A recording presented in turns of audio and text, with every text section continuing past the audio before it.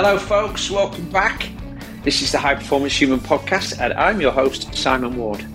Now today's podcast is brought to you thanks to the generous donation of listener Robin Welsh, who said, I'm a 64-year-old age group aquabiker that listens to your podcast every week and always draws inspiration or learns something which spurs me on to improve my performance. You and your guests make a real difference. So thank you, Robin. This episode is dedicated to you. In the 5 years since the podcast launched, we've managed to do so without any adverts.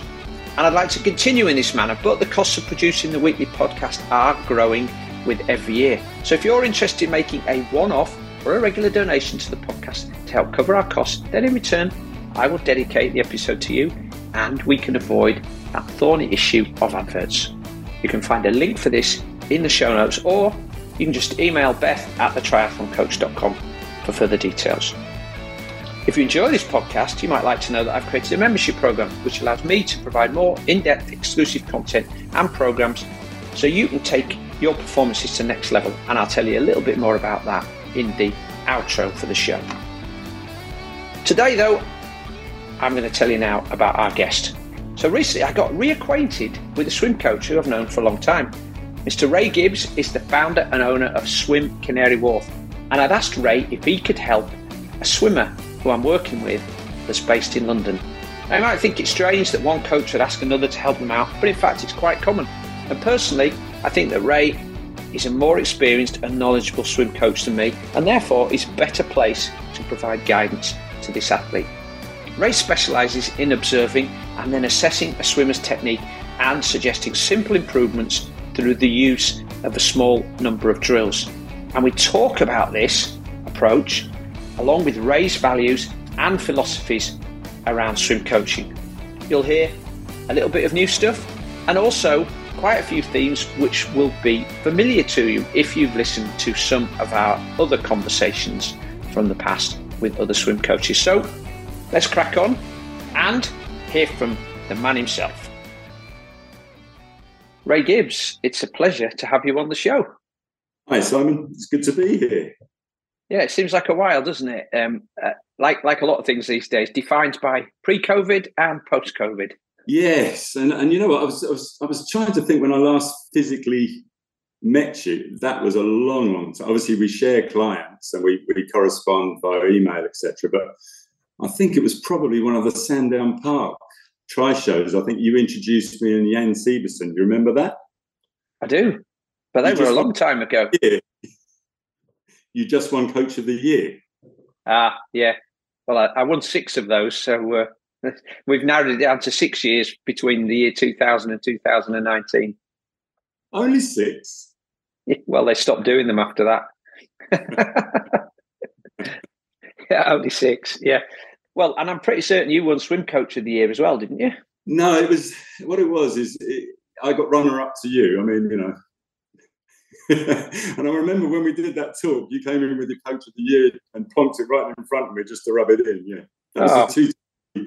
Yeah, I got runner-up. Yeah. Oh well, I'm sorry. I wouldn't. I'm sure I didn't do that deliberately. It was probably an oversight. But anyway, could have been one out of the 6, Simon. Yeah, well, how we got in touch recently was that I asked you if you could have a look at a guy that I'm starting to work with because he's based in London, and you are an expert swim coach. I just do a bit of swim coaching as part of my triathlon coaching, so I'm always happy to defer to somebody who's more skilled and qualified than I am. And obviously, it's a lot easier for somebody who's living in the south to come and visit you rather than schlepping all the way up here to Leeds. And that's pretty much how we've worked together, isn't it? And I love that collaboration between coaches when you're on the same page and there's 2 people sort of giving the same message to a client. Does that happen a lot for you? That other coaches refer people to you? It does. It does happen quite a lot. But I'll just sort of clarify. I always call myself a swimming teacher because I teach technique. Some people call me a technique coach, but really it's easier than that. I'm a swimming teacher, and you know I work on clients' technique, and then I sort of pass them back to the coach because without good technique, everything that you're giving them really doesn't work. They're spinning their wheels. So I always call myself a teacher rather than a coach. But yes, no, I do work with a great deal of triathlon coaches. But what tends to happen in the winter is I ask them to sort of pass their clients to me. I sort the technique out, and then the hard, fast, long sets, then they start to bear fruit in the spring. That's generally the way I work. It's very difficult at this time of year because we're pre-season. Because obviously the coaches are very clear. They're very clear on what they want to give their client. But if I feel the technique isn't there, it can be a little bit tricky. But yes, it's certainly with triathletes, that's probably my bread and butter. Normally they have what I call a performance coach, and I'm the technique guy. Well, we're going to come back to talk about technique a little bit later on, but let's talk about how you got started in this whole business of swim coaching. Because like with triathlon coaches and everything else, going back probably 30 years, you would have been stood on poolside with a junior club maybe, or as a swim coach, or working in a school teaching kids to swim. Swimmers who were swimming as masters didn't have coaches because they could go to a club. There wasn't such a thing as triathlon, and there was no sort of profession called coaching outside of maybe football. Well, I mean, I got into swimming in my late 20s when I took up triathlon. From my personal point of view, I took up triathlon in my late 20s. Early days of triathlon, my BTF number is 289, if you can believe that. How big? Really? Wow. Absolutely. They won't give it back to me now because I let it slip, and they won't give me my number back, which is a bit of a sore point. But yeah, so early days of triathlon, and I joined a master's swimming club to try and become a better swimmer. But actually what I became was a sprinter, because most of those people at the club were sprinters. And I couldn't hold my pace over distance. So I actually did my teaching badges to try and learn to swim properly. I never thought I'd be a swimming teacher or a technique coach or whatever you want to call me. I never thought I'd do it for a living. I was just trying to find out how these swimmers held their pace over 1,500 meters, which is the distance I wanted to do. So that sort of qualified me to teach, but didn't necessarily help me as a swimmer. And then I pretty much just started watching swimmers under the water at my master's club, seeing what they did. And luckily, there were some amazing swimmers there, including Sharon Davis was there as well. And they tolerated me watching them underwater and figuring out, because there was no YouTube back then. People thought we lived so long, but there was no YouTube back then. There was no internet to look at. So yeah, just had to figure it out for yourself. And I did. And I ended up being one of the fastest swimmers in my age group in triathlon, so around about 20 minutes for 1,500 meters. And then people started asking me, well, how did you do that? We're stuck. We're stuck at 25, or we're stuck at 24 minutes or 20. And that'll be a familiar refrain for you. Lots of really fit people stuck at that speed. And I started teaching outside of my main job. I started teaching, just helping people to become, better in the water and hold their speed. So I never thought I'd do it for a living. And then almost exactly 15 years ago, my job changed, and various circumstances of my life changed, and I set up Swim Canary Wharf, and really haven't looked back since then. Yeah, it's a strange place to think about setting up, isn't it, Canary Wharf? Because I always would have assumed that property for rental would be quite expensive down there. You're right in the middle of the city. I guess the landlords are looking for top dollar for everything. But equally, you're in the middle of a group of people who are also willing to spend top dollar and are used to spending top dollar. Yes. Yeah. I mean, I think there's two ways of doing it. I mean, there's a lot more people have my sort of setup now with an endless pool and cameras, etc., all up and down the country, in Wales, Scotland, all up and down the country. There's two ways to do it. You can set it up in your back garden, and obviously it's cheaper, or you can go where the clients are. And I decided to bite the bullet and go where the clients are. But between you and I, Simon, I'm not really in Canary Wharf. I'm in Poplar, which is a little bit cheaper, but you can walk from Canary Wharf. Yeah, it's always good to be the first, though, isn't it? The one who sets the trend rather than the follower. Yes. I mean, it's great to see more facilities being set up, because obviously not everyone can get to me, and it's good to see people maybe following my templates or other people's templates. But the more the merrier is what I'd say. Yeah, but you must have had a good view into the future? Because probably at that time there were triathlons. I've been doing triathlons like you for over 30 years. My BTF number, by the way, is 1626. I always thought that was a pretty low number. I do know somebody who had number 7 or 8, who was one of the originals. Who would that be? Rick Kiddle, someone like that? It might have been. There was a guy in Yorkshire called Peter Howard who was a regional chair, and he came from a cycling background. But he had, I think it was him that had a really low number. But I don't know who was number 1. But anyway, there are, when you talk to people these days and they've got numbers that are in the 30 or 40,000s, having anything that's got 4 digits or even 3 digits is pretty rare. Well, I'm not incredible way the sport's grown. Yeah, but back then there wasn't any such thing as just an open water swim, was there? They didn't have the Great North Swim Series. So folks anybody that wanted to do a solo swim was probably going to try and do something like swimming Windermere, or maybe going to swim the Channel, and that's a whole different kettle of fish, isn't it? Swimming the Channel, and there are specific coaches that are based down in Dover and generally that help people to do that particular challenge. Yeah, there is, and I work with those guys as well. I know the DCT, Dover Channel Training, they send me a lot of clients. Yes, I mean, pretty much the tipping point for open water swimming was Beijing in 2008, because we did really, really well. We got a silver in the men's 10K, and we got a silver and a bronze in the women's 10K, and they were very exciting races. Great Britain GB got those, and after that, I think open water really started to take off, because prior to that, most of my clients were triathletes. After that, more and more open water swimmers started coming along, and now I would say it's probably 50-50. Mm. So when somebody comes to see you, what's the process that you go through with them? Well, in the first lesson, the most important thing is to have a chat. Have a talk, find out about the people. Everyone's different. I only teach 1-to-1, so we have a good chat about their sporting background. If they did sport when they were younger, or they do sport now, what other sports they do. Anything really, it's useful to me if they've done anything that's a motor skill, and that can range from dancing to playing a musical instrument to being in the military and marching. Because if they've been through that process of cementing, learning and then cementing a motor skill, it really helps me.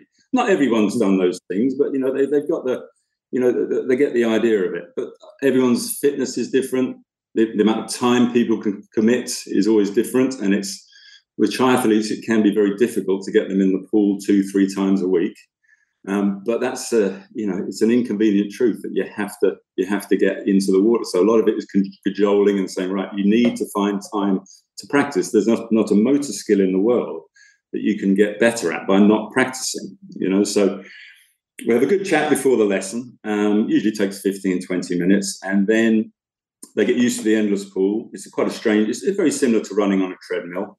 And so I do an unfilmed swim at the beginning where they get used to the pool and a nice steady pace. Obviously, I'm not interested in sprinting. It's usually long distance swimming, although I do have sprinters come and see me. And then I'll film them from several angles. I can film from 6 angles, but sometimes filming from all the angles is detrimental because it's too much information. So I film them from angles, and as we go around the angles, I'll bring them up on the big screen and we'll have a chat about what we can see. I always try and persuade them not to self-critique. With YouTube and with online information, often they'll say, "Oh, look, my pinky's sticking out." And nearly always they've got much bigger fish to fry. So I try and get them to concentrate on what I tell them, and by the time I've seen them from all angles, I'll say, right, this is what we're going to focus on. And it'll only be 1 or 2 things, max. When I first moved to Canary Wharf, I was a bit intimidated by being in amongst all these, high-powered, bankers and what have you. It was just before the crash. Obviously, after the crash, we discovered they didn't know what they were talking about anyway. But prior to that, I was a bit intimidated, and I thought these people need more information. They can process a lot of information. It's what they do, not a bit of it. They need very clear, concise information and just 1 or 2 things to work on. And then I send them away with homework, essentially. It's all shared via Dropbox, and send them away for a few weeks. depending on the amount of times they can practice. If they can practice every day, a couple of weeks. If they can practice twice a week, it has to be maybe 4 weeks. And then they come back, and then we move on to another element, and we just take it like that, and just move. And ideally, I'm doing that in October, November, December, January. That's if the season is a conventional summer season, that's when I should be doing it. Fortunately, in London, people race all over. It's such a cosmopolitan city. People are racing all over the world, so there is no definite season. So even at this time of year, I'm going through that process with people who are maybe aiming for a race or an event in January, February. So it's but it has to be done systematically. I went to meet with a gentleman in Manchester who does bike fitting. He's a top-level guy. He's worked with Team Sky, he's worked with British Cycling, he's worked with all of the people that are household names, Bradley Wiggins, Chris Hoy, Vicky Pendleton. And we were sat chatting about various techniques, about dealing with the person. He said, it's important for me to spend a bit of time talking with them. He said, even somebody saying to me, they're stressed a lot, tells me that they're a bit tight, that they might be a bit hunched over, that's going to affect the position that they can get into on the bike for aerodynamics, and then they can hold, versus somebody who's nice and relaxed and spends a lot of time doing different movements rather than sat in a car or sat hunched up. I guess that's the same for you, really, isn't it? It's the more you can understand the type of, not just the event that somebody's training for and that background you talked about, but also whether somebody's a type A, hard driving, triple type A achiever of the sort you might get in the city, that's sort of 100 miles an hour, never relaxes, always full of energy. That's going to have a different impact on their ability to swim well than it is for somebody who's sort of a really chilled out character. Absolutely. And every coach will say that, when a team has a new in the Premiership, when they have a new coach, nearly always when they're interviewed after they've joined, they're getting to know the guys, they're getting to know the people, they're having chats with them. What's great about Netflix, etc., is there's a lot of sports documentaries. And, prior to all these documentaries, I used to, sort of not be banging my head against the wall, but, talking about the basics of a sport. To begin with. Now, if you watch all of these documentaries, it's, about the basics, it's about practice, it's about competition, and there is no shortcut. And remember, these people in these documentaries they're professionals, but it's still about that same process. But what tends to happen with weekend warriors, if you like, is that they try and cram, and they won't go through that process. So when I sit down with them, it's very much about making them understand that there is no shortcuts. You can't cram fitness, that. You can't cram technique. So the chat is very much about, cajoling them to follow the process. I know that's an overused expression, but that's what they need to do. So the talk is very, very important. When I was speaking to the bike fitter, whose name is Phil Burt, by the way, he was saying that he gave me an example of this lady that came up from London. She was a very good cyclist, and she'd been told that Phil was the person for a bike fit, and she was convinced that she needed to alter her bike fit in order to get a bit faster, to get better aero position. And he put her on the jig, and he got her, all the little things wired up to the retail system. And he said, actually, I don't think I'd like to change anything with this. And she said, oh, I'm a little disappointed now. I understood that you'd be able to find me the best technique. He said, but you've already got the best technique that you can get. Anyway, by the end of the meeting that they had, she said, you know what? It was worth it to come up here to get confirmation. But he said, I guess if I'd been a bit younger and earlier on in my career, I'd have been nervous about telling somebody there's nothing more I can do. You're already at the point where I'd recommend you get to anyway. But he said, I feel like with the athletes I've worked with, Olympic champions, world record holders, Tour de France winners, I've earned the right to tell somebody this is all you need to do. And I guess that comes with experience, right? And I guess that's, keeping it simple and giving them less information. You have the confidence now to do that you might not have had when you started out on this journey. Absolutely. I couldn't agree more. That happens occasionally, not as often as swimming as possibly, a bike fit, but occasionally I'll just look at someone and say, right, you just need to swim more. Your technique is there.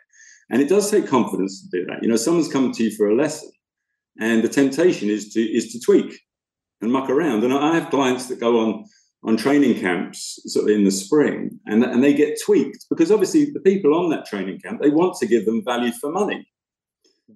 But they should have the confidence to say, no, it's fine. So they're tweaking for tweaking's sake.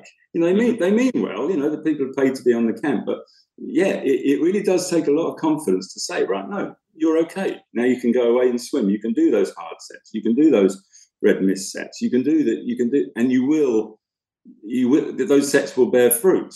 It happens. It doesn't happen that often with swimming because obviously there's usually something, but it does happen. But equally, I used to coach the triathlon club in Leeds, and we had 3 lanes on a Wednesday morning, and they just happened to be right next to the 2 or 3 lanes that Jack Maitland was running for the performance squad. And so we'd get Alistair and Johnny Brownlee swimming in there, Jessica Learmont, Tom Bishop, Gordon Benson. Right, at one point we had 5 Olympic athletes swimming in the lanes next to them, and sometimes I just used to say to the swimmers, if you want to, have a look at these guys. None of them have got perfect technique, but they're amongst the best triathlon swimmers in the world. I think Gordon Benson had a real sweep with his left arm under the centre of his body. And I remember one of the swimmers going, "Oh, you'd do something about that, wouldn't you?" And I said, "Well, would you? Would you? Because Gordon will probably come out in the top 5. There might be other things that you could do with his training around his cycling or his running or other things that might actually have a bigger impact. And if he's already swimming at the front, changing his technique, what's that going to do? He's going to think about it more. But if he comes out ahead of the group, he's probably still going to have to wait for them anyway. So is it really anything that's going to add something to him?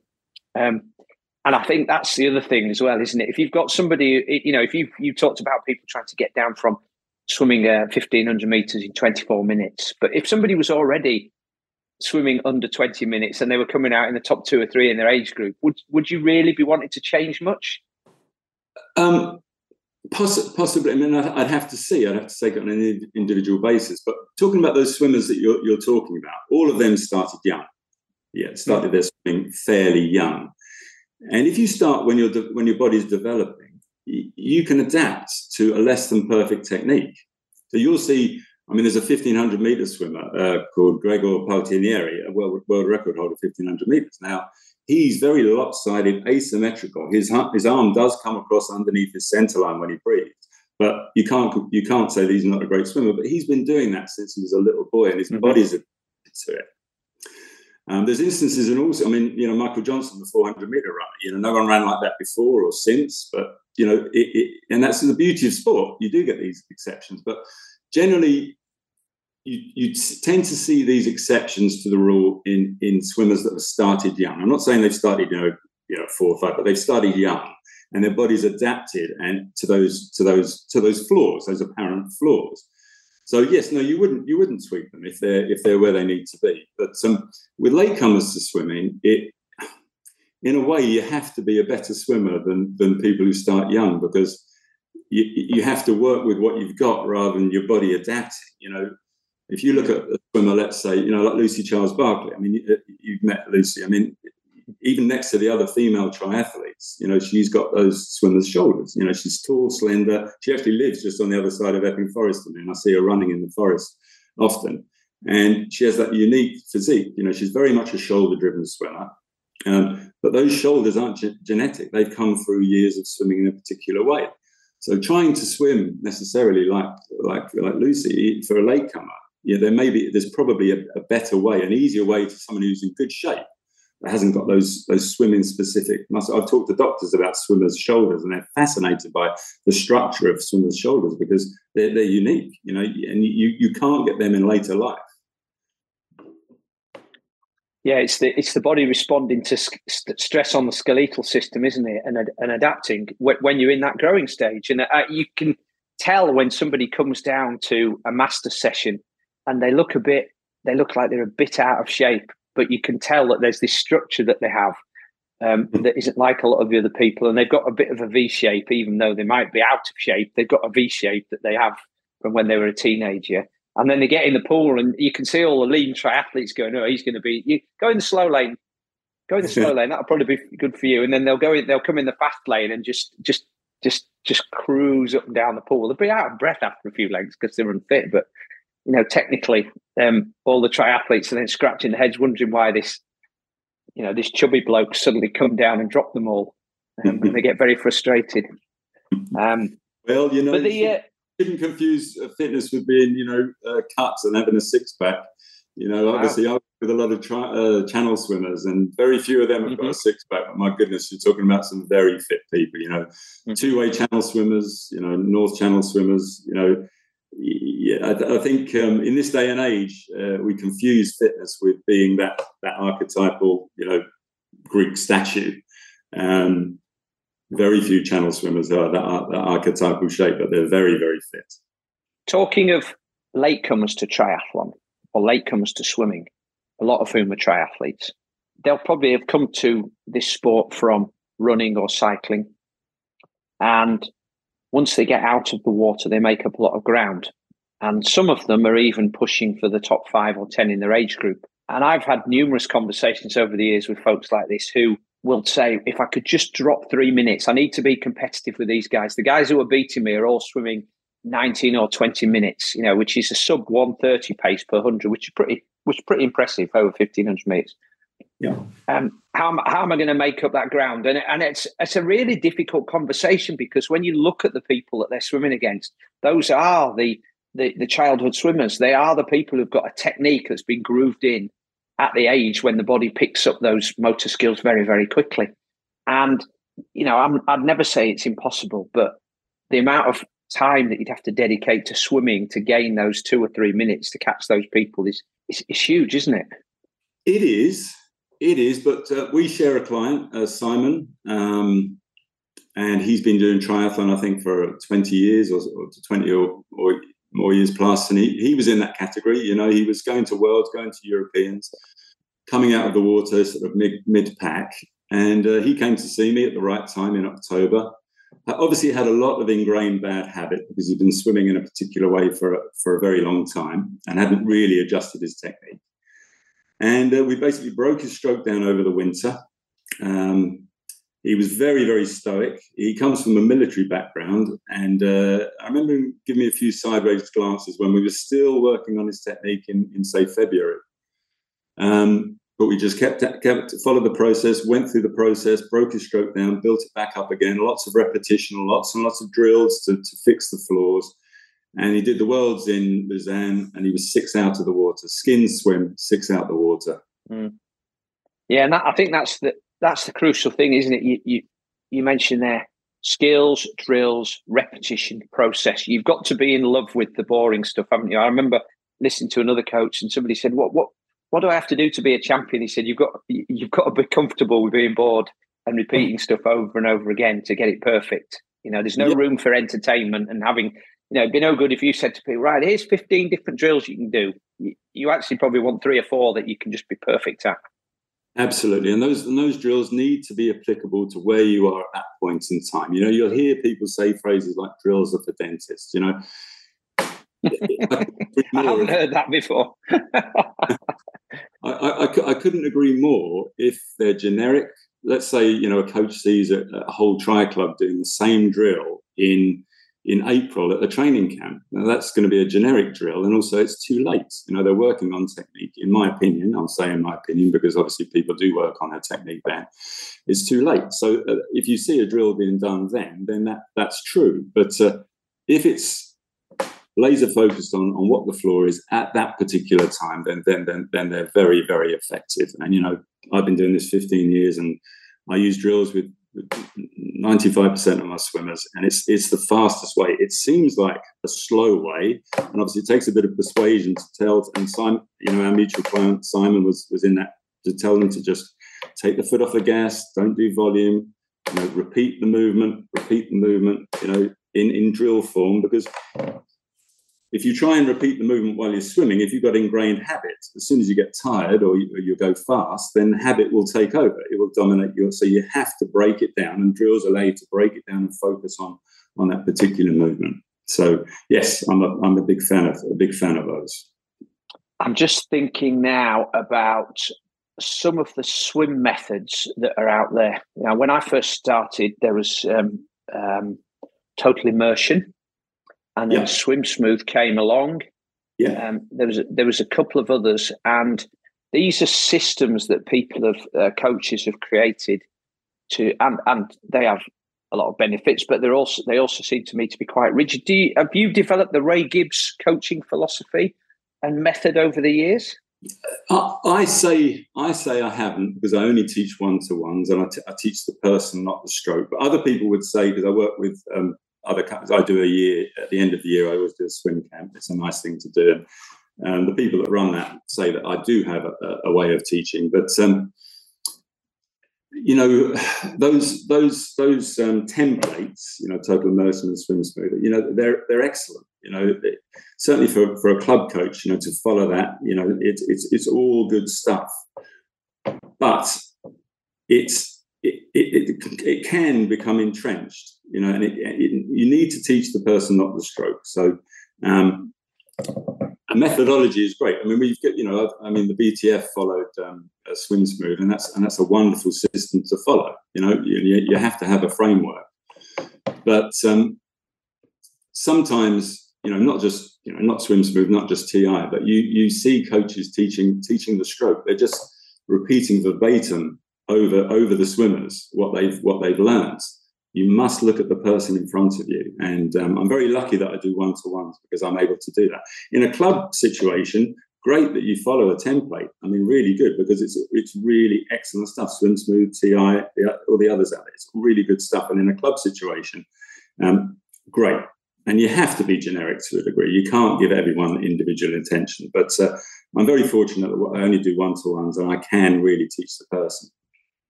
Yeah, I did a podcast with Russ Barber. Russ is a swim coach who's based up here in Leeds, and Russ was talking about catch-up, and he said, I don't really like the catch-up stroke. He says it doesn't serve much purpose for me. He said, and there's better ways of developing the catch, I think. Okay, He said, that's just my opinion.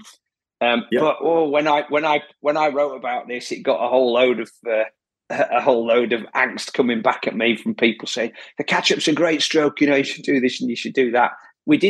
Russ explained about the context and about the swimmers he was working with, so that there was some background behind his statement, and also his 30 years of coaching with elite athletes. But still, it's almost like people feel like that, as an example, catch-up has to be included in the drills that you do regularly. Catch-up is really useful for some people. I used it just the other week. I don't use it often, but I used it with a particular swimmer, and it made a big, big difference. But it's like anything. It needs to be applied to the right person at the right time. It can be detrimental to some people's stroke. So, sounds like I'm playing devil's advocate here, but it's true. For some people, it can become a bit of almost like a safety blanket, dialing the arms out to the front and touching at the front. It brings the hips up a little bit.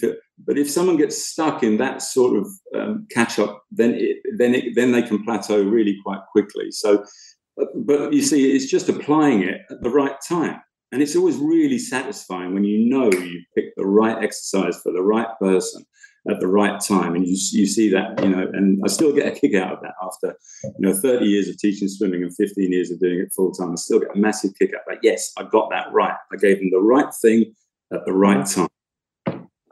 But that's experience of coaching, right? And a drill is a tool, and if all you had was a hammer, then everything would become a nail, wouldn't it? Is that right?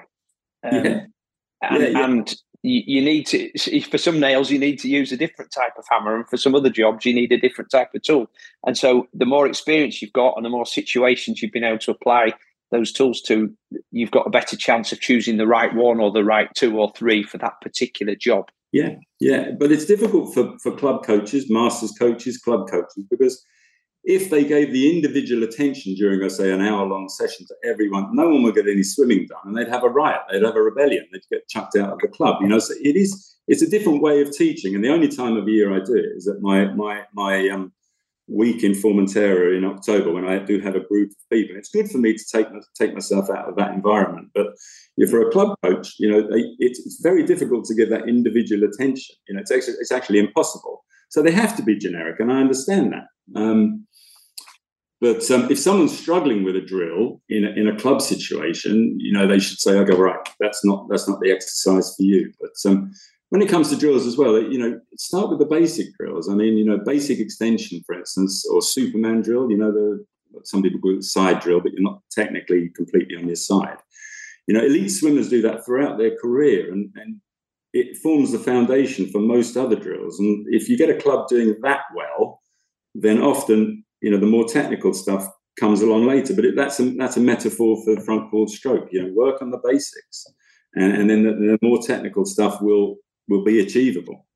It's always very interesting to me, Ray, maybe it's not interesting, but I speak to chaps like you, to other coaches, to experts, whatever their sport, is that we keep coming down to process and the basics, particularly for motor skill sports like swimming, like running to some extent,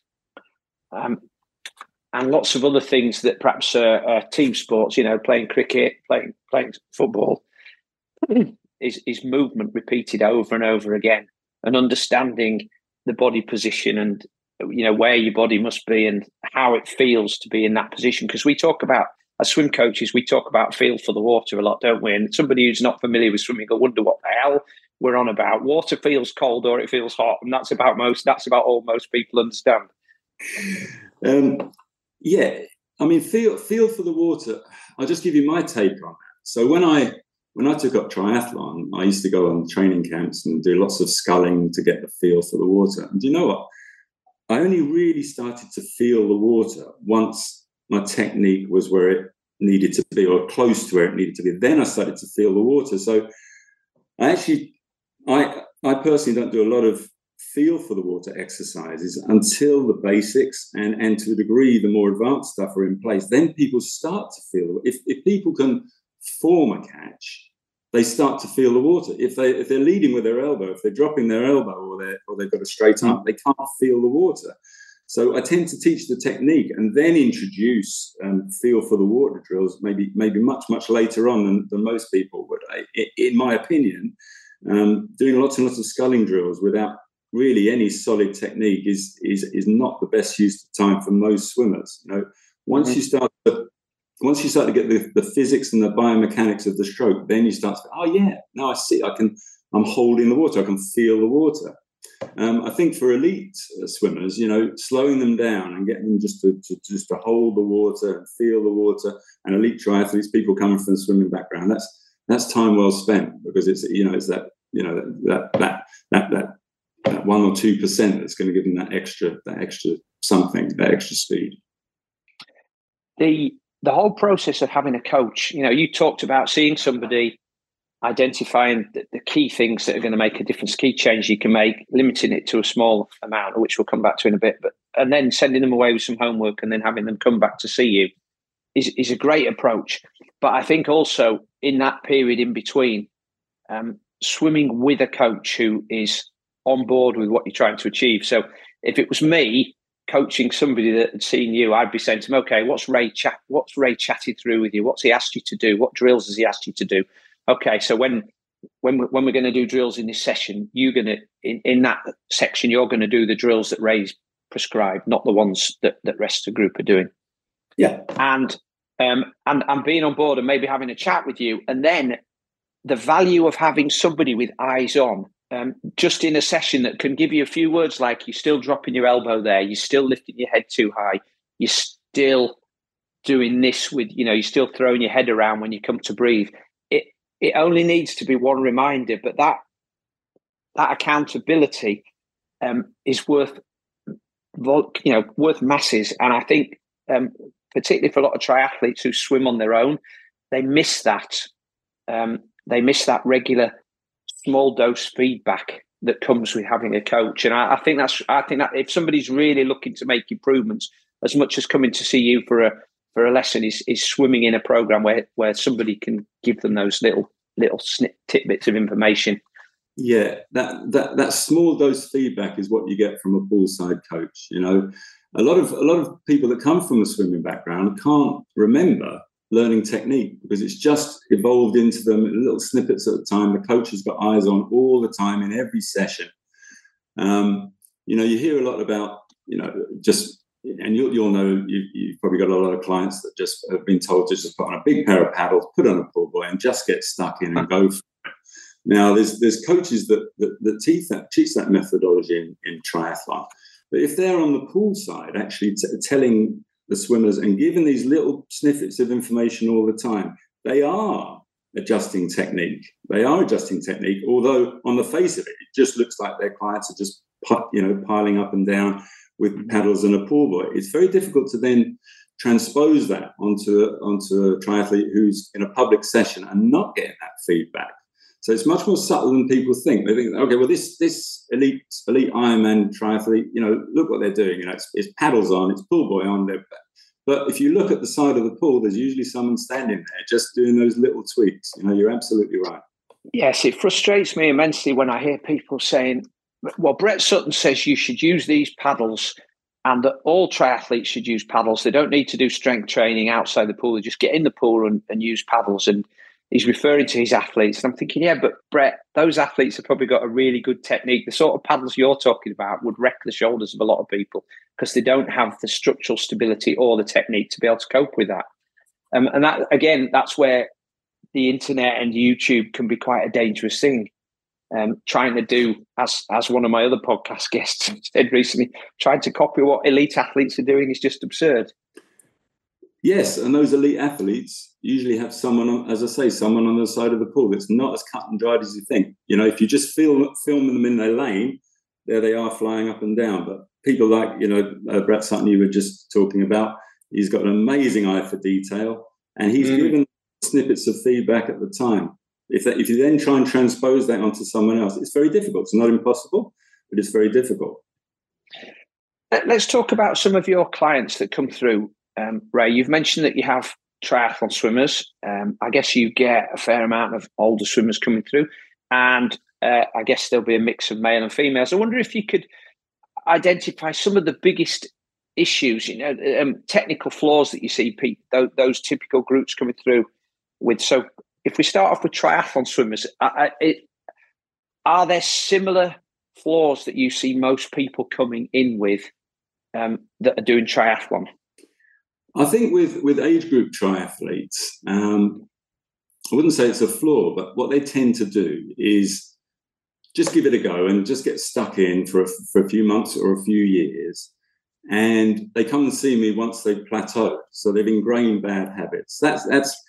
It's a generalization, but I see that a lot. It's very rare that a triathlete will come, or a would-be triathlete will come and see me at the beginning of their triathlon journey and say, right, I want to do this right from the word go. Let's sort my technique. And then, and take it from there. And obviously, well, not obviously, but that is the correct way of doing it. Obviously, if you're going to learn the guitar, you take it from right from the beginning. You learn good technique. But generally, triathletes tend to give it a go. Listen, they're age groupers. They're doing it for fun. They just want to get in the water. But once habit is ingrained, and once they've hit that plateau, then backing them off and sending them down the correct route can be quite painful. So they make it quite hard on themselves by just. And I get people, once again, talking about Simon, but lots of other people that have been swimming, a particular way for 10, 20 years, and it can be a painful process. So if there's anyone listening that's just taking up triathlon, get some good advice straight away. Get some technique advice as soon as possible. Go, I always see it as a fork in the road. You swim and you get a little bit better. You take the right hand fork, and it's a dead end. That's the plateau. If you take the left hand fork, you can continue to improve, and the more you train, the faster you'll get. Just like the bike and the run, generally. On the bike, a runner that's taken up cycling will generally get better and better and better if they've got a good bike fit, etc. So what I don't like to do is back people out of that wrong fork in the road and then send them up the correct fork. But that's my bread and butter with triathletes. I'm often doing that. So if there is a flaw that triathletes have, is that they leave the technique stuff too late. They may look on YouTube, etc., but they leave getting good advice. Get some good advice early, and then you'll never regret it. Yes, I referring back to the bike fitting conversation I had with Phil. Just because you had a bike fit 3 years ago doesn't mean things haven't changed. You get illness and injury.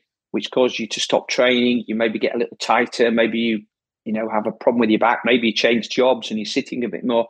You know, the human body changes, and certainly as you go past your late 40s, early 50s, that change accelerates a little bit. And so, in the same way that we should, as cyclists and triathletes, probably be going to get a bike fit every year just to make sure that things haven't changed too much and make adjustments if they have.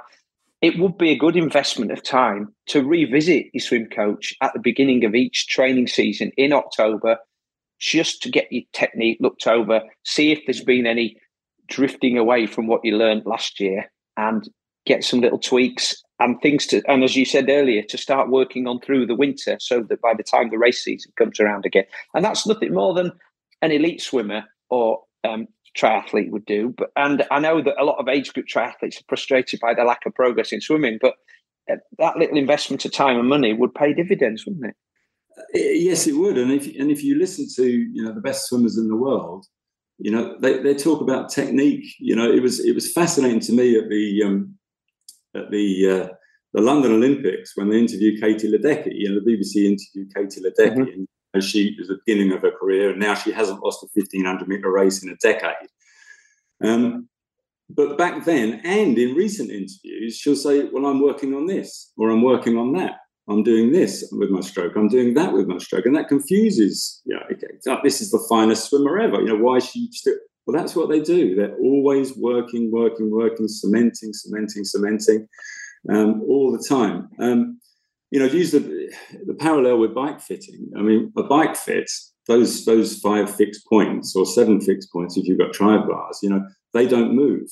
With swimming, you know, those parameters we try and fix can move. In fact, they nearly always move. And, you know, one thing I'd say to triathletes is don't stop swimming. If you've made improvements during the winter and then through the summer, don't just stop swimming. I know you want to devote time to your family, etc., and, you know, they deserve it. You know, you've been off on your bike for 3 hours or whatever, but don't stop swimming. You know, you can stop cycling and your bike fit will still be the same. But you've got to keep your swimming going just once or twice a week through the off season. Keep those parameters you work so hard to cement in place. It's great for business if they don't, because then they have to come back to see me and go through that process all over again. But that's not why I do this, you know. But yeah, just, you know, always work on your technique, and you know, you don't need a monthly checkup, but it's certainly, you know, a yearly checkup. I was asking you about the biggest flaws you see with triathlon swimmers. Are there some commonalities that you notice in older swimmers when they come for technique? Are there things happening with those folks that perhaps you don't notice in the younger swimmers? Not so much. I mean, you know, swimming done properly is quite kind on the body, so you don't tend to get problems. I mean, older swimmers tend to come in 2 categories. There's people that are taking up swimming in later life. You know, I taught a guy recently who was just retiring. He's in his 60s, old school, hadn't done any exercise since university, and, you know, he hasn't got any bad habits, and it was quite simple to teach him to be an excellent swimmer. And I taught him a stroke that's not hard on his body. But you also get older swimmers that have been swimming all their life. You know, they were club swimmers, master swimmers, and obviously that's a different challenge, and changing their technique is a different challenge. But yeah, older swimmers can often be easier to teach than younger swimmers, because younger swimmers and younger triathletes, you know, it's like go, hard work. And there's no shortage of work ethic in triathletes, as you know, and otherwise they wouldn't be doing the sport. Older swimmers they don't fight the water so much. You know, they'll engage the water more readily. They won't, you know, there's that expression, young, dumb, and full of enthusiasm, or something like that. I don't know what that exact expression.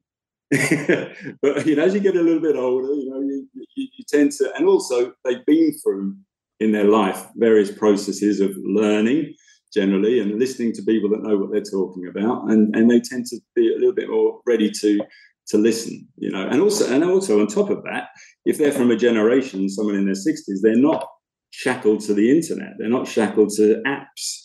You know, they'll listen to what's being said to them rather than all this noise in their head from various different, you know, all of that noise may be excellent noise, but if it's coming from lots of different directions, it can be incredibly distracting, and older people tend not to have them.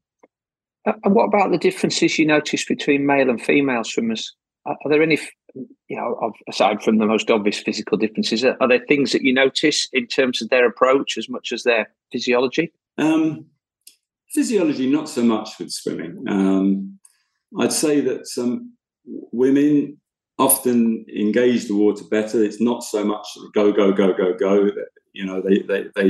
I see many more women that catch the water naturally, which is mind-blowing to me because I don't come from a swimming background. I had to work really, really, really hard on my catch. It was totally counterintuitive. But you do see women that sort of engage the water and catch the water naturally. What's interesting from a one-to-one perspective is that men behave very differently in a one-to-one as they do in a group. That was the alpha male thing or whatever, but they really do. I was teaching a guy, I was invited out to the Caribbean, and I was teaching a guy at my friend's house. She's got a pool. And I was teaching one of her friends there. And when I was on a one-to-one, it was very much like teaching in my unit. I was very attentive and listening, etc. But when she came along and sort of sat in, he changed and he lost focus. It's really, and I see that quite a lot. So I'm very fortunate in a one-to-one. Guys do behave differently to a group situation. Women tend to be a little bit more focused, even in a group situation, and they listen to what you say. And you'll hear that from lots of coaches, golf coaches, etc. In a group situation, guys don't focus. It doesn't matter if it's a group of males or a group of women. In a group situation, it's very different. But from a biomechanical perspective, for swimming, not so much. People talk about women having, better body positions because of the distribution of fat, etc. But if excellent technique is employed, anyone can achieve an excellent body position. It's a pretty big if. That if is very big. So people say that men have sinky legs more than women. Well, yes, but if excellent technique is employed, then anyone can achieve. In fact, when I raced Lake Windermere, I did the BODSA championships. And that was a skins race, and my kayaker said, at the end of the swim, I was in the water for 5 hours 20 minutes. She said, "You must be part woman." And I said, "Oh, really? How does that work?" She said, "Well, your hips didn't drop. I've kayaked for loads of people doing this race, and guys towards the end of the race when they get tired, their hips drop. Your hips didn't drop. Well, that's because I do this for a living. I've got really good technique, and it keeps my body position in place. So." From a physiological perspective, once good technique is employed, not so much. There's not so much of a difference. You didn't mention mobility, which I thought you might have done, because my experience is that men tend to be less mobile around the shoulders and the hips than females. But what part does that play in good swim technique, and how much emphasis do you put on that for people out of the water? Yeah, I mean, historically people say, swimmers are very, very flexible, and certainly from our sort of era, they used to do a lot of pre-swim stretching, and obviously that's brought a whole host of problems for people from a swimming background. They don't do so much pre-swimming stretching, etc. It tends to be afterwards, which does less harm. But swimmers aren't as mobile as people think. It's more about aligning the body, getting the body in the correct position that allows you to be mobile.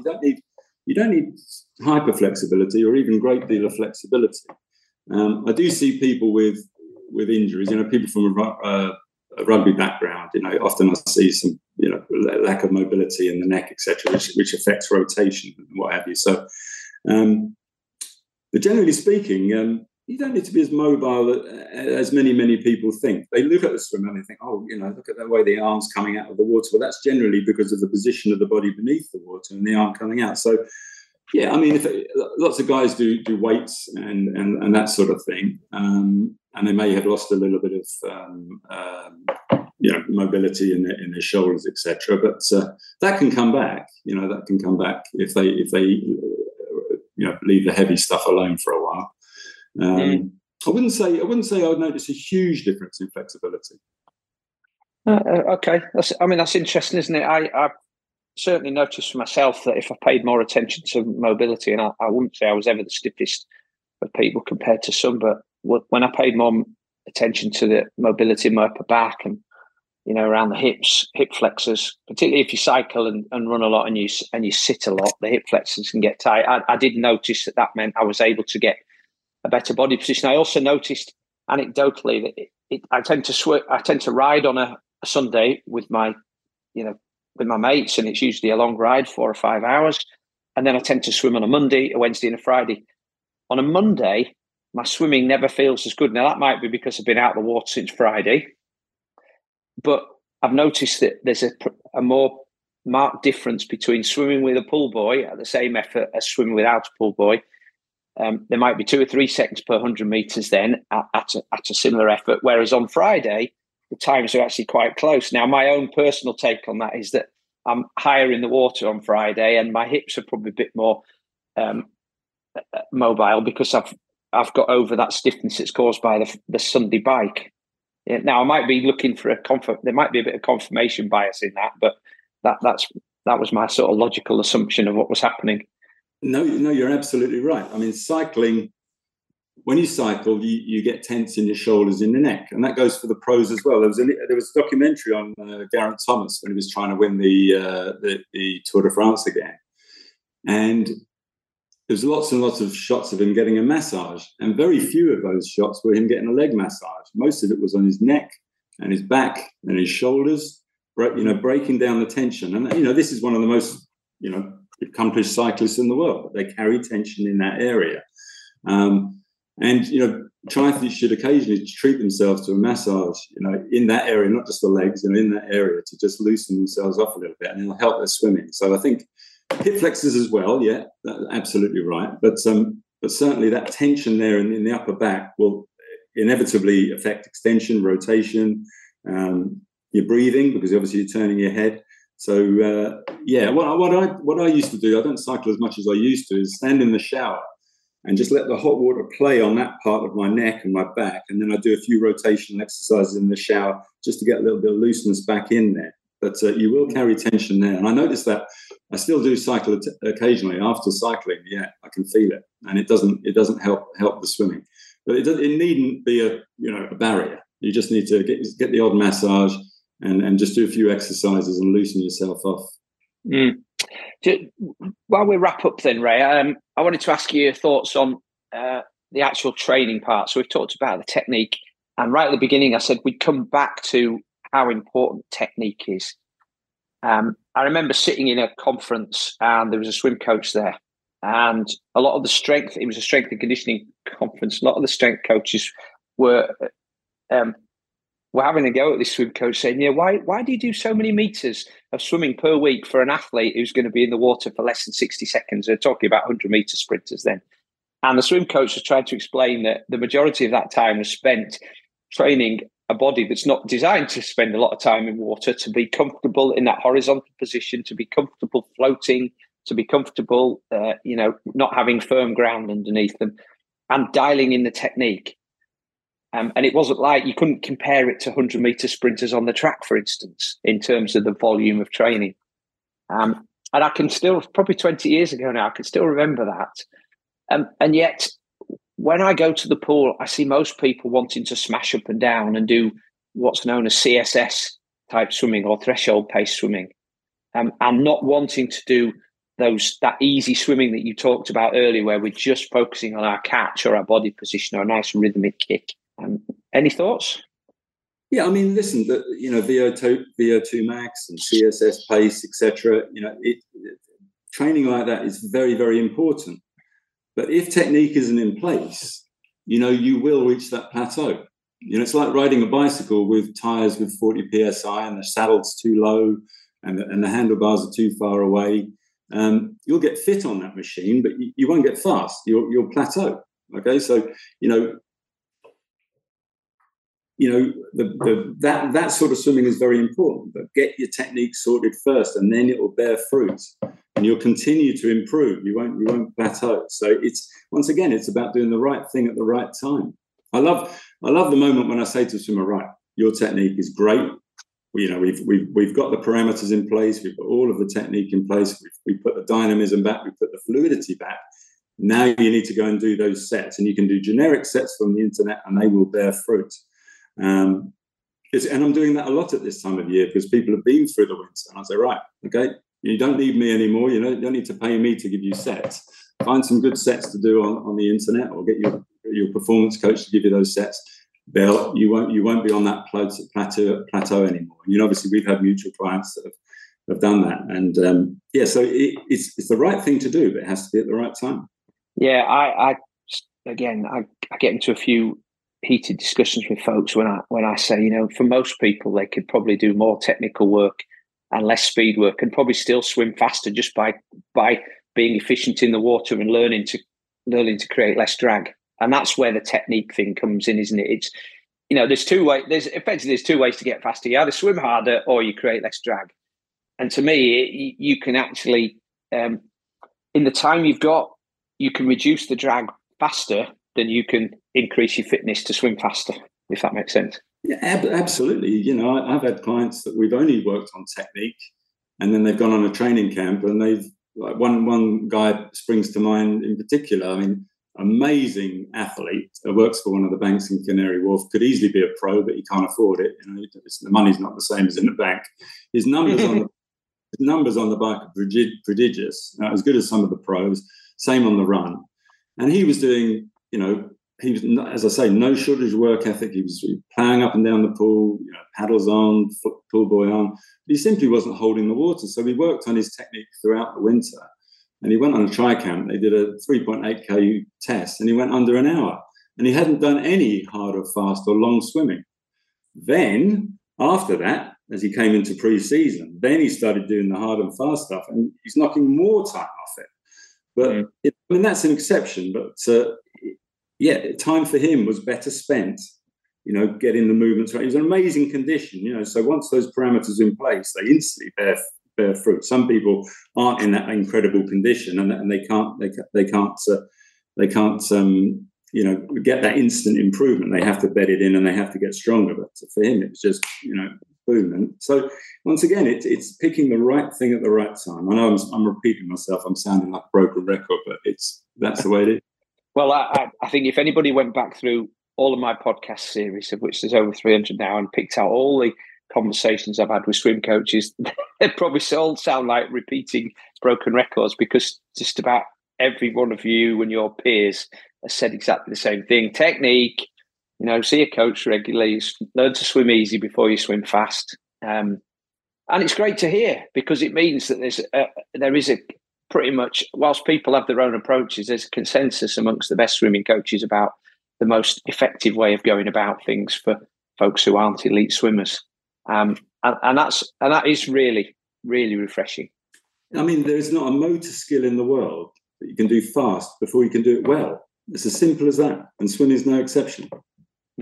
Well, and that is the thing, isn't it, that you observe as a coach, is that a lot of folks can swim well at an easy speed, but once they start to pick up the pace and the intensity, that technique starts to fail. And that's the difference between those folks and the elites, where the triathletes and the Lucy Charles Barkley and the Jan Sibberson, or the elite swimmers, is that their technique still looks just the same when they're swimming at world record pace as it does when they're swimming at easy pace. Absolutely. I mean, it wasn't always like that. I mean, you and I will remember watching the Olympics in the 70s and 80s, and the commentator would say, lane number 4's got the piano on their back or the elephant on their back. And that's when the technique was failing. So back then, even the elites, they hadn't cemented the technique to the degree that they get. And actually, swimming races used to be much more exciting because people would blow up in the Olympics. Now, the technique is just absolutely nailed. Now, it's difficult for an age grouper to spend the time to cement that technique, but it can be done, and it's worth spending the time. And then when the gun goes at the race, it stays in place. I mean, there's another benefit for spending time in the pool doing these, I call them easy yards. They're hard yards in terms of the concentration needed to do and the attention to detail. But in terms of the physical effort, they could be seen as easy yards. You're not really pushing yourself at a high heart rate. Is that swimming's and water work is one of the best recovery tools. So if you're intent on still doing your cycle and run training, these yards in the pool, when you're trying to dial in that technique, are a perfect way to get over those other sessions, as long as you don't come to the session too fatigued to actually take on those lessons in the first place. Yeah, that's often the way I sell it to triathletes. Just treat it as a recovery session from your cycling. Take the hour in the water and go through the process. Go through the movements, do your drills. It's a recovery session. Yes, it is. And often I say to triathletes, when they say to me, "Well, shouldn't I be doing A or B? I've seen this online. I should be doing this session or that session." Fitness is fitness. You have swim-specific conditioning. I don't particularly agree in swim fitness. Apparently Mo Farah can't swim. If you push him in a swimming pool, he's still fit. So you have swim-specific conditioning, and triathletes have a luxury that my, channel swimmers and master swimmers don't have, which their running and cycling will keep them fit. So they can actually slow down in the water during the winter and take time, and they're not going to lose their fitness or their conditioning. So, it should be easy to persuade triathletes to take their foot off the gas and go through the process, but it does take quite a lot of cajoling on the whole. Let's wrap up then, Ray. You've come out with some great commentary today, some fantastic advice. So to wrap up, and for the folks that don't have the luxury of visiting you because they're probably not based near you, what would be your key bits of advice for them to take away from this podcast? So, we are maybe we can have some specific stuff that they can be working on, because you talked about it's ideally you'd want to work on technique in the winter. So we're in the middle of the summer now. We're in the middle of the events. What are some specific things folks can take away from this podcast now that they can get on with working the next time they go to the pool or the lake? Well, you're not going to like this, Simon, but, I don't want to be generic. So to say you work on these key elements. Well, one thing I would say is don't neglect the pool. At this time of year, I'm looking out the window here and the sun's come out and it's going to be 29 degrees this weekend. And triathletes, age group triathletes, love it. Oh, great. I don't need to go to the pool anymore. Wetsuit on, open water. One piece of advice is don't neglect the pool. When you swim in a pool, you've got clear water, you've got tiles, you've got lane rugs, there's parameters. You can focus on your technique. You can't do that in open water. You've worked with the guys in Leeds and you've seen the elites in Leeds, spend most of their time, even in the season, in the swimming pool. And not so much in open water. So don't neglect the pool work. Obviously go into open water, but don't neglect the pool work at this time of year. It's the good stuff is done in the pool, and you just adapt to open water. But other than that, I don't really want to give you any key elements to work on in a person's stroke, because it really is individual. I'd say, listen to your coach. Always listen to your coach, always listen to your teacher, and if they're giving you pieces of advice, try and work on them rather than what someone has told you from the internet, which may be excellent advice, but the chances of it being excellent advice for you at this moment in time are 1,000 to 1, because it's on the internet, it's generic. So get some good advice and keep listening to that advice. But as far as actual elements of the stroke are concerned, I'm afraid I don't really want to give you that advice because it would be generic. Well, I appreciate the advice about not neglecting the pool. I'm telling people like myself that most of the world's best open water swimmers probably don't swim in open water that often. I know in Leeds they go to the open water venue probably once a week at this time of year on a Friday morning, and they do some very specific stuff there. And for me, that is one thing I would say is if you're going to go to the lake, the only way it's prepping for your race, if you just lolloping around, is getting wet and putting a wetsuit on. You need to do some specific things that you're probably going to face in a race, and those are for everybody. Get used to swimming with other people around you. Get used to sighting every 4 or 5 strokes so you're not going off target.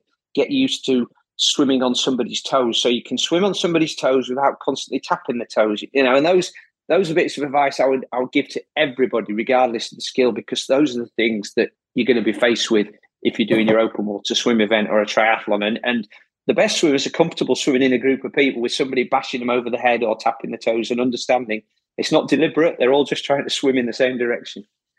Absolutely. And if you're in a tri club and your tri club isn't all getting together in open water and doing mass starts, you need to have a word with the hierarchy in your tri. That's one thing you can do in a tri club, and it's quite good fun. go off to the side at the lake so you're not in anyone's way, group together, get someone to shout go, and get used to that. Because if I can work on someone all winter, if they're not used to physical contact, then they're really going to struggle in a race. And if someone touches you in a swimming pool, brushes against you, sort of like an electric shock, it happens throughout the swimming triathlon. So yeah, I'm glad you reminded me of that. It really is my a bit of a bugbear with me that triathlon clubs don't get together and go to the lake and do some mass starts. Get used to that physical contact. That's what triathlon clubs can do. But so often people go to the lake, they could say goodbye to their triathlon buddies in the car park, and they swim around in pristine isolation. That's not doing them any help. As soon as the gun goes, all that goes out the window. I suppose the only other thing I would add to that is you mentioned that the benefits of being in a pool is as a uniform distance you're swimming. You often get, if you can combine these two, you get a chance to look at a clock as you're turning, so you can fairly accurately gauge your pace. You don't get those luxuries in the lake, and you definitely don't want to be treading water for a few seconds while you look at your watch to see what that's telling you.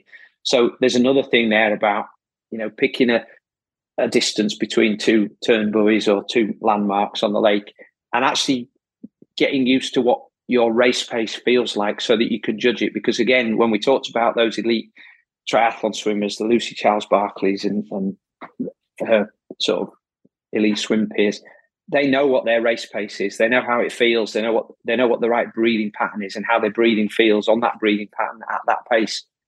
But again, that's just hours and hours of practice. And that's another one of those skills that they learn in open water, isn't it? Is what it feels like.